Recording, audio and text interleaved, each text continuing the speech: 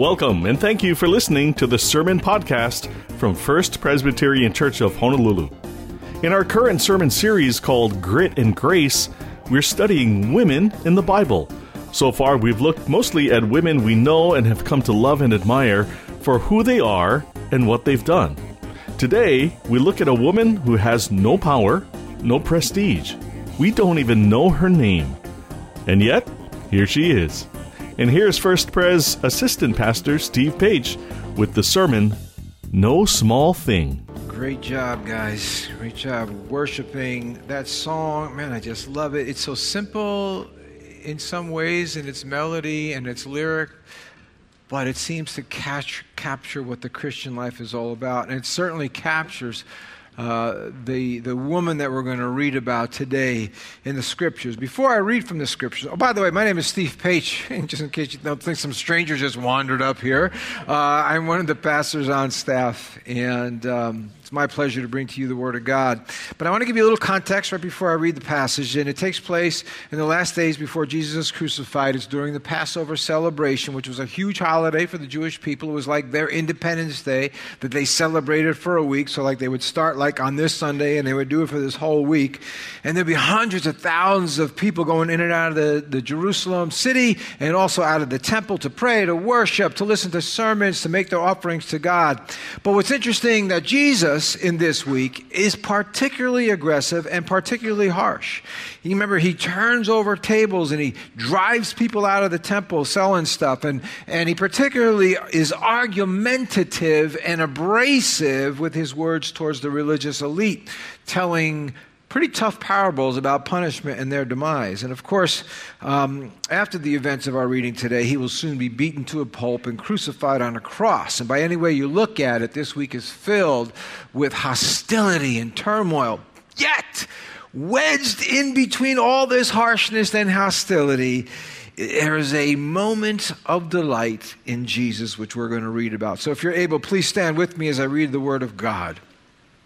So Mark 12 and Luke 21 patched together here. And it goes like this.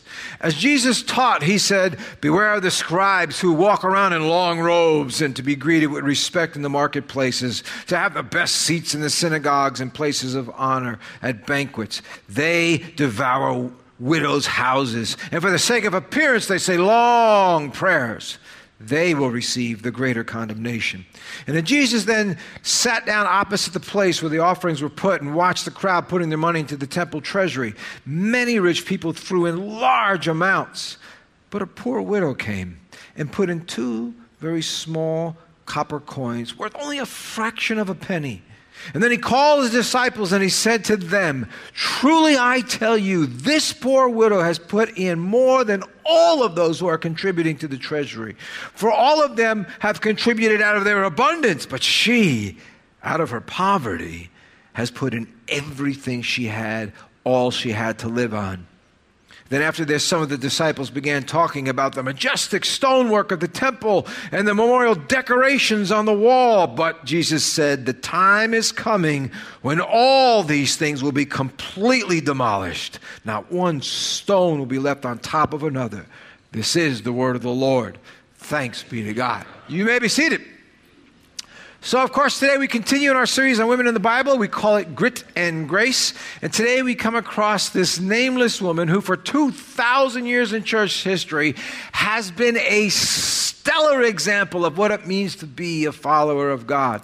And the whole story of Jesus and this widow is contained in just a few short sentences. And her offering at the temple is likely the smallest offering ever given to God that you'll see in Scriptures. Yet this action is gigantic in meaning and implication.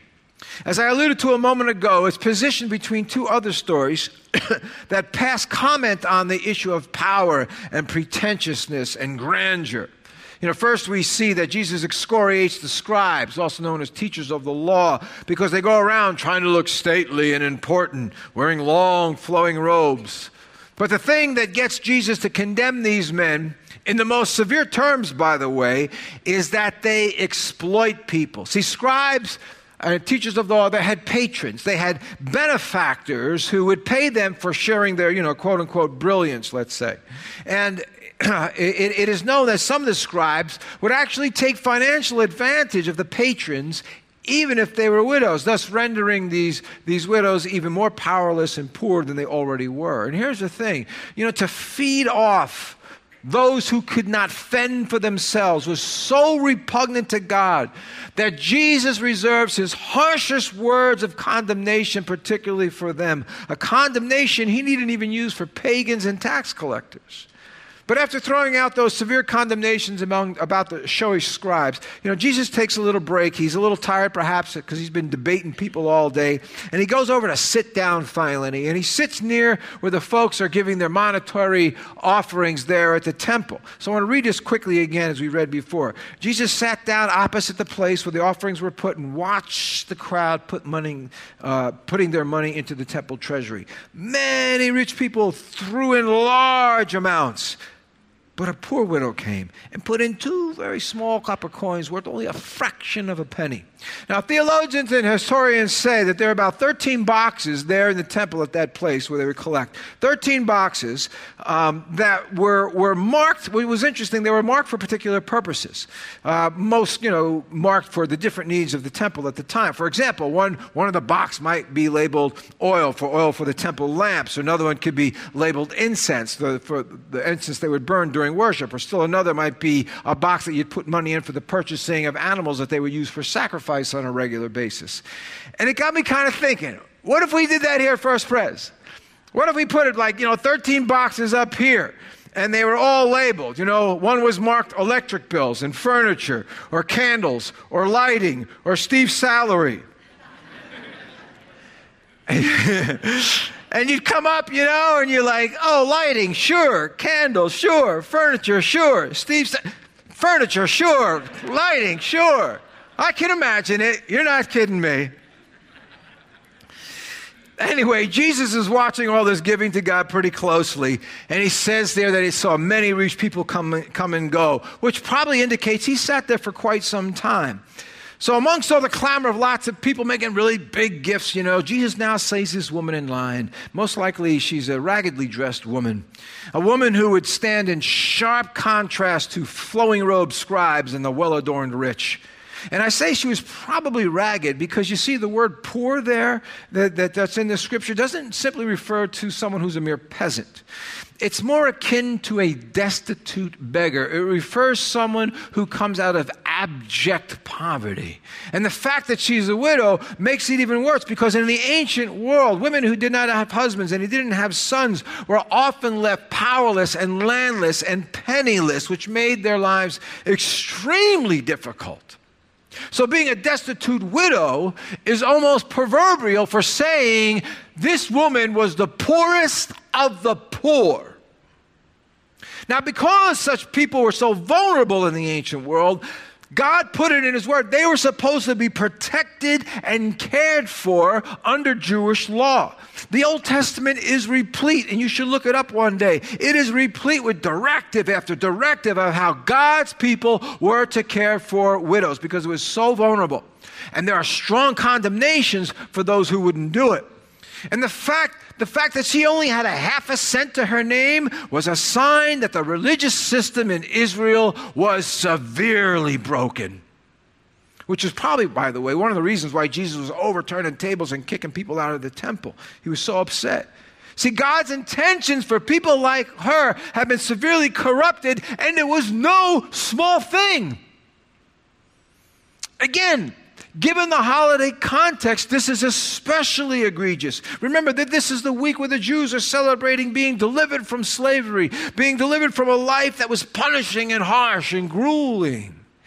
Yet here we have this destitute widow who's now standing amidst this, as it says here, majestic and adorned temple. With all this gold and silver being chucked out with the people in front of her on the line, just chucked out into these boxes, while she still lives a very harsh and grueling life of her own. You see, folks, what I want you to get at, there's cruel irony in this moment everywhere. And I share this background because I don't want you to think that Jesus is sitting there and he's looking at all this and he says to himself, well, isn't that nice? This sweet lady came over and made an offering to the Father. This is no sentimental incident. This is not some quaint picture or story. This is serious stuff. It is a microcosm of everything that is wrong in the worship of God in those days. But yet it is also a picture of everything right about what it means to truly follow God. What I also like about this scene is the simple fact that Jesus even notices her. Such an insignificant individual on the face of the planet. And I can't help but wonder how many folks looked right by her that day. Can't help but wonder how many folks felt that she was nearly invisible to them. And I say this here because this woman, let's face it, this woman ended up a pauper probably for a lot of different reasons. But one reason she stayed a pauper was because she suffered from a bad case of indifference. As I said, if the religious leaders and the Jewish people of the day were following God's directives as laid out in the scriptures, the state of her existence would have been a very high priority, and she would certainly be noticed, and certainly she would have more than a half a penny.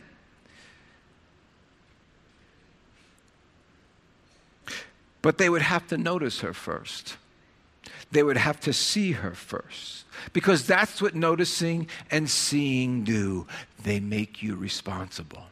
I remember I was jogging one day, and when you go jogging as a Christian. You don't go jogging as like suddenly you check your faith at the door. And I'm jogging, and there's this two people at the bus stop, and one was a guy around 40, the other guy looked around 70, and a 40-year-old guy was harassing and smacking and grabbing the older man by the beard, And so what am I going to do? I see, I notice, I ignore. When you see and when you notice, it makes you responsible. And so I did what I had to do to break that up. I'll leave it to your imagination as to what happened, but it broke up. But my point is, to see and to notice makes us responsible. And heck, if you don't see her, this lady, then you don't feel responsible for her. Keeping people invisible allows our lives not to be disrupted, doesn't it? Our spending of our money is not disrupted. Our use of time is not disrupted. Our plans and goals for life or for the day are not disrupted when we don't notice people. This apathy due to blindness is not only an ancient problem, we see it today. In fact, I want to share for you some words from a writer and researcher, Patrick Lencioni, as he's talking about the vital importance of being noticed, even as in mundane places work. In talking about the 3 signs of a miserable job, Lencioni says this: the first sign of a miserable job is anonymity, which is a feeling that employees get when they realize the manager has little interest in them as human beings, and they know little about their lives, their aspirations, and their interests. How tragic.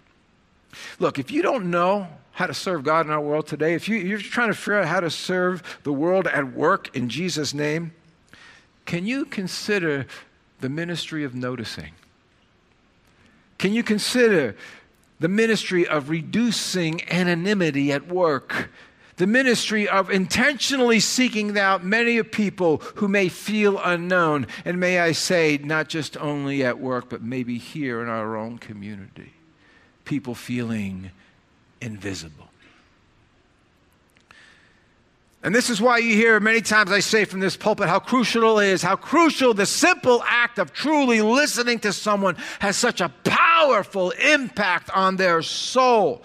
It's one of the most powerful ways people actually feel loved. Listen to Professor Dr. Augsburger, David Augsburger, as he put it this way: being heard or being listened to, being noticed, is so close to being loved that for the average person, they are almost indistinguishable. See, bottom line, no one can really experience real love outside the experience of being noticed, of being heard. So how can you make someone feel a little more known, a little more noticed, a little more heard this week? maybe even right after this service. How can you do that for God?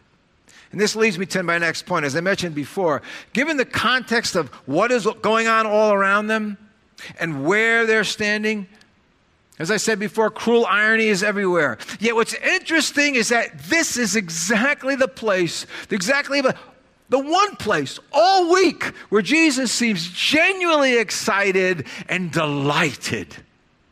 He's so impacted by this woman's gift that he quickly summons his disciples to come over and see this. You know, you can almost picture Jesus like not just going, hey, he's going, come here, you got to see this. Now pause for a moment about what his eagerness to get them over there implicitly expresses here. You know, he is saying, at the very least, he is conveying that nothing else that you guys are seeing or you guys are saying in this moment is more important than what this woman just did. That's what he's saying. I don't care what you're doing. Get over here. I want to show you something.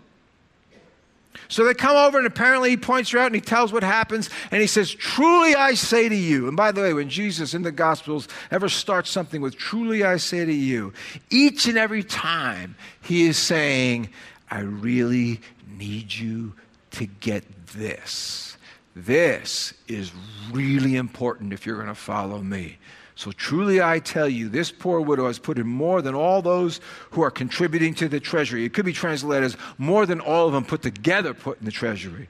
For all of them have contributed out of their abundance, meaning out of their excess, out of the stuff they wouldn't miss anyway. That's what that word is about. But she, out of her poverty, has put in everything she had, all she had to live on. Actually, that last phrase could be translated as, she put in everything she had, she put in her whole life. That's what those words mean there, literally, her whole life. In other words, she gave all of who she is, not just what she possessed. It wasn't the size of her offering that was important. It was the fullness of devotion by which she gave it. That's the crucial thing. And to be honest, I don't think Jesus is making the point to his disciples about money or about possessions, because he already knows his disciples have left all their livelihood to follow him. In fact, in Mark 10, Peter says it himself, we have left everything to follow you. So Jesus is not making the point about money or possessions. He's making it about devotion. There was more to their devotion that they were going to need if they're going to carry out his mission in that type of world. They needed a widow-sized devotion. They needed a devotion where they put their whole life on the line. Now, why do I say that? Maybe that sounds a little hyperbolic, but well, think about it this way. Ask yourself, why is her level of devotion so necessary in our walk with God? Seems extreme. Why is it necessary? Well, the answer to that question is really extensive, but I'm just going to give you two reasons. A couple of reasons why widow-sized devotion is crucial to the Christian life is because without such devotion, courage and risk-taking for God's kingdom simply won't happen. Without courage and risk-taking, the kingdom of God's purposes and values and goals will only go so far, but no farther.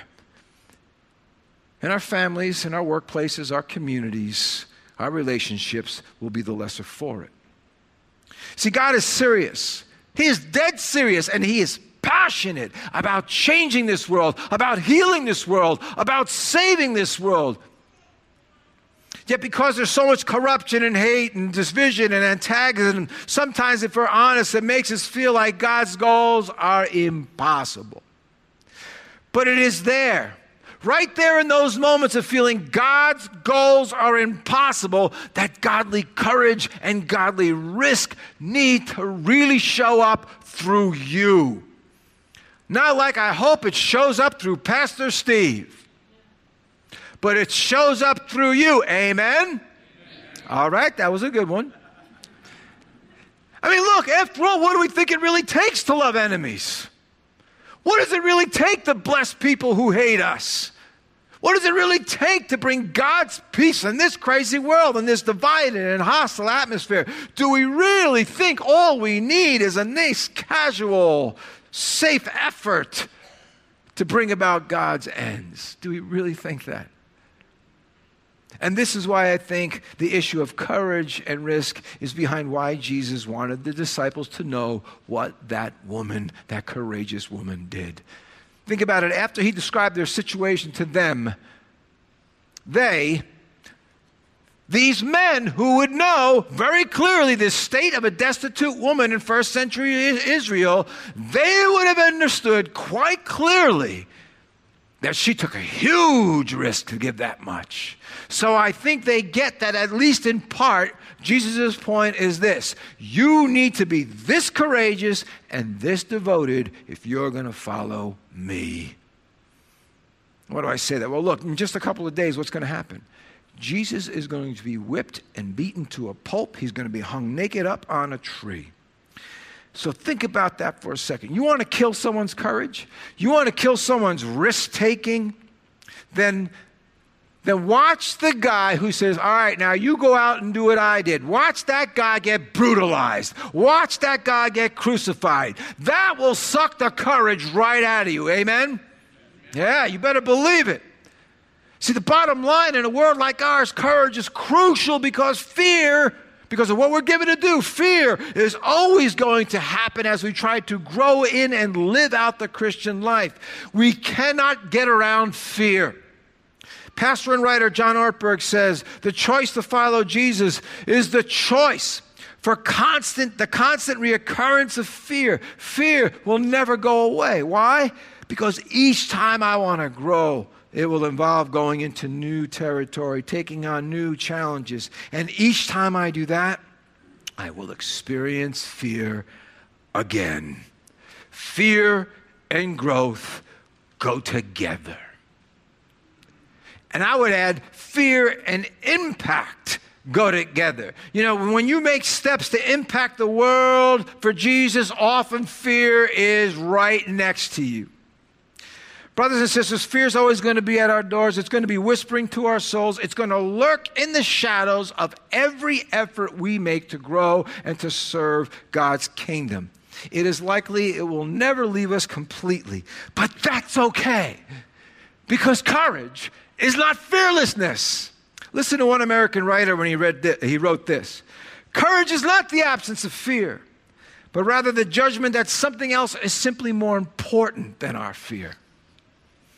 And it is that devotion to God, that widow-sized devotion to God and His mission, that will be the something else more important, which will help us to be courageous. Amen? You know, it's been said that fear not. Fear not has been the most often repeated directive in the Bible. 366 verses give that directive. Fear not. And it's said to some of the greatest people in all of Scripture. But why is that phrase most often repeated than other ones like, love others, forgive others? Those are really good ones. Why not repeat that a lot? Well, perhaps it's because fear is the greatest reason that we are tempted to avoid doing what God has called us to do. It is the greatest reason that we are tempted to avoid to change what God has called us to change, not only in us, but in our world. You see, fear not only causes us not to risk, fear causes us to be spectators instead of players in the kingdom of God. But here's the deal. I know you and I want to see a different world. We turn on that news, we say, man, I want to see something different than that.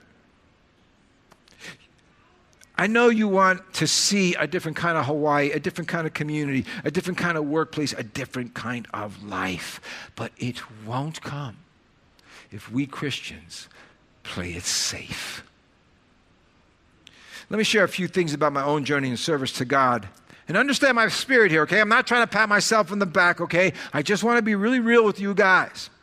The first time I ever preached, I had no training. And you're going, yeah, I know. I could tell. But seriously, the first time I ever preached, I had no training. The first time I counseled other people, I had no training. The first time I helped the poor and worked with the homeless, I had no training. The first time I had to officiate a funeral, I had no training. The first time I ever did a wedding, I had no training. That's a lot of lack of training.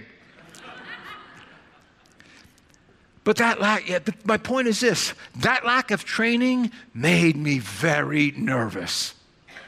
it made me very anxious, and it made me very fearful more than a few times. But by God's grace, I don't know how it happened, but by God's grace, He gave me that devotion, that devoted passion to try and risk anyway. And I'm here to tell you that I have been fortunate enough to see God move in the most fearful times of my soul. And that doesn't mean it was easy. Didn't mean it didn't take a whole lot of effort and sacrifice, and it didn't mean that my journey has been void of failure. Plenty of failure along the way. But my point is, folks, we cannot wait. The world cannot wait till we Christians really finally, get it down before we take steps of courage into God's greater mission. Let's be real. It's going to take great courage. It's going to take great risk to love and to serve our enemies. It's going to take great courage to sacrifice even some personal comforts in order to feed the hungry, to nurse the diseased, and to help the poor. It's going to take great courage to share the gospel with your neighbor, your friend, your family, your co-workers, your roommates. It's going to take courage. Bottom line, following Jesus takes courage, and that's why devotion, a widow-sized devotion, is not just optional, it's crucial. Amen?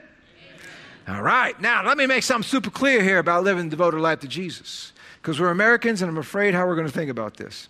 Devotion is not about doing something really big in life. Americans like really big. If it ain't big, go home. You know what I mean? It's just like, you go to a conference and the guys' seminars who are packed, or the pastors who have 5,000 people, the guy's got 50 people in his church, his wife is there. That's it. Nobody wants to listen to a guy who's only got 50 people in his church, because we're Americans. We think big is better automatically, right? Well, maybe it's just about using the little you have to bless others. Be it the little time you have. Be it the little talents you have. Be it the little whatever you have. Use it to serve God, to honor Him, and bless others. Look, when I was a missionary in Thailand for a time, I lived in what was called the Rice Bowl, which meant, as far as the eye could see, man, it was just nothing but rice all around you. I lived in a small town. And in those rice fields, in one of those rice fields lived one of our elders from our church. We had a real tiny church of poor folks, about 14, 15 people in that church. And that elder only had a 6th grade education. And he was a very poor man, often on Sundays. Even though he's an elder, he didn't have any money to put into the offering plate. Yet with the little he had, he offered it to God. And God used it to bless others. When harvest season came, he would take his first sack, not his 3rd, 4th, or 10th, his first sack of rice, and he would bring it to church as an offering to God. Now imagine you ushers handling that offering.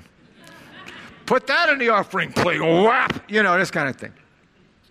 But he'd bring it to church. And as a result, the other 14 very poor people in that church, we would cook up some rice each week for lunch after church. And for some of those people, that was the largest meal they were ever going to have that day.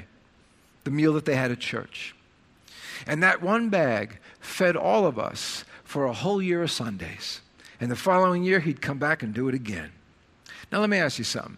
Do you think God was delighted by a single bag of rice, like the way he was delighted about 2 small copper coins from a widow? Do you think he was delighted? Do you think he smiled? See, part of my point, in the great big world of things, a sack of rice ain't huge. But in the kingdom of God, it is no small thing. Now, you may not have maybe this great big life-changing sermon for thousands like Peter had on the day of Pentecost. Maybe you don't have all this power to heal people like the way Paul did in the book of Acts. But what you do have, and I know you have this, you have a widow's halfpenny of something. And whatever it is, it ain't no small thing. Stop for a minute and imagine a church where people don't bring even the so-called small things they have. Imagine no one helping out in the parking lot during the busy times of Easter and Christmas. How crazy that would be. Imagine no one drives the van to pick up people who can no longer come to church on their own. Imagine no one lending their creativity to Vacation Bible School or the children's ministry. Imagine no one working the sound system, those poor nameless guys back there who work the sound system, or change the lights and fix the lights in this church. Imagine Imagine no one being greeted or welcomed week after week. Nobody welcomes them. They feel invisible. Imagine what a church is like without the small thing of I see you and I welcome you. Imagine. What does Sunday become like? What does the state of the church become like if we don't have people bringing their small things? And that's just 1 hour a week. That would be terrible. Now imagine no one is willing to risk starting a small group. No one is willing to give their time, maybe even just a little bit of time to listen to your pain, pray for you, support you, encourage you through a very difficult season in life. My point is, okay, so maybe you can't preach to hundreds of thousands, but can you create a conversation? Can you create a conversation with one person who may need it? Can you listen deeply to the journey of another person's life and listen to their pain? Can you come with one question to your small group that might open up deeper discussion? Can you come up with one example or metaphor that might make the study deeper, or one word of encouragement to someone in the group? Can you do that? You know, I often see this on Thursday night with the men's group, with the Band of Brothers on Thursday nights. And some guys, they come and they share a lot. Some guys only share just a couple of things. But those one or two things they say sometimes takes us to a whole new level of understanding about what we're talking about. And better than that, it takes us now to a whole new level of openness and sharing with each other. And that is no small thing, because when we go deeper and we become more often, now men's lives can change because someone was willing to bring their small thing. Now, one last story, and then we're done. So a number of years ago, I'm preaching at a conference, and the first day went really well. People loved it. It was awesome, right? Next day, I didn't feel so well. In fact, I felt it went kind of bad. But afterward, while the next speaker got on the stage, a pastor friend of mine saw how I was feeling, and he knew instinctively I was measuring the situation all wrong, and he could see I was beating myself up a little bit. And then he came over and he said, "Steve, come here a second." He put his arm around me and he wanted to tell me something. He says, "You know, I used to feel so pressured and nervous about my preaching when I was younger.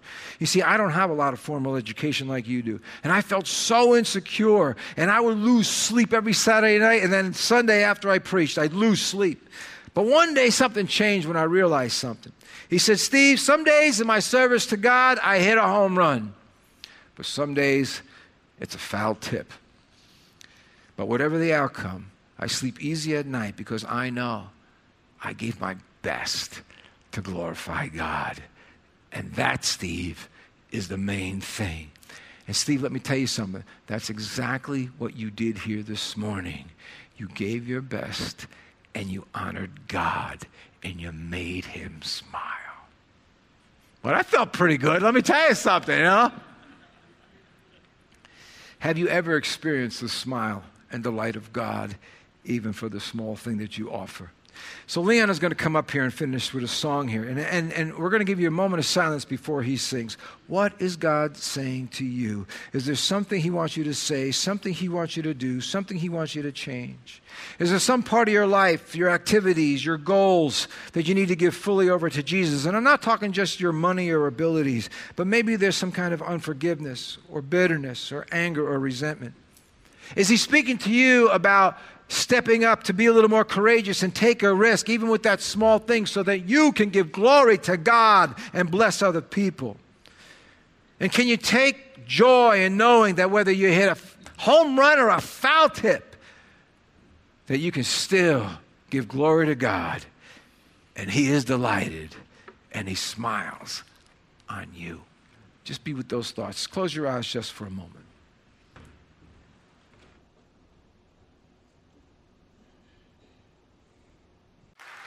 Wow. So, man, you know, all the songs we sang today, I brought this up here to say, take this home. Meditate on the lyrics of everything you've heard and felt and experienced today, because I really think God's going to speak to you. Because we've been all day, we're talking about, like, the reason this song ends, we ended it with this, because this is the basis for being devoted to him, because he was all in for us. God never asked us to do something he's not going to be willing to do himself. He had a widow-sized devotion to you and me. How's yours towards him? You know, if you don't know Jesus as your Savior today, we want to pray with you. There are going to be prayer warriors to my right and to my left. Come up if you need prayer for healing, for whatever needs you may have in your life. Come forward. If you want a special blessing to walk a devoted life for Jesus with your life, if you need a blessing to be courageous and take risks, come forward and get some prayer. We want you to have that this morning there, okay? But whatever you do, be bold this week. Be devoted this week. Step out for Jesus and see what he does through you. Let's all stand for the blessing. And now may the God who gave his whole life to us may fill you with a widow-sized devotion, so that in all the things, the small things, the big things, in everything you do, you give glory and honor to God. And may you be used as his hands, his arms, his ears, his words to a world, to people who feel so invisible. May you, by your love, make them visible again. Show them the love of Jesus. To him be all the glory. And all God's people said, Amen. It wasn't about the amount. It was never about the amount. It was all about her obedience, her courage, her example for us all. If you'd like to hear this sermon again, you can listen to and download this and other sermons from the First Pres website, fpchawaii.org. Subscribe to the podcast on iTunes or wherever you listen to podcasts. Join us at one of our worship services on campus at 45550 Kiona Ole Road, Kaneohe, Hawaii 96744. We meet Sunday mornings at 8, 9:30, and 11:11. Follow First Pres on Twitter and Facebook. Download the brand new First Pres app. Watch First Pres sermon videos on our website and on Facebook. If you need more, call us at 808-532-1111. For Pastor Dan Chun and the entire staff at First Pres, I'm Michael Shishido. Until next time, God bless you, and thank you for listening. This sermon podcast is copyright 2019 and produced by the Media Ministry of First Presbyterian Church of Honolulu at Ko'olau.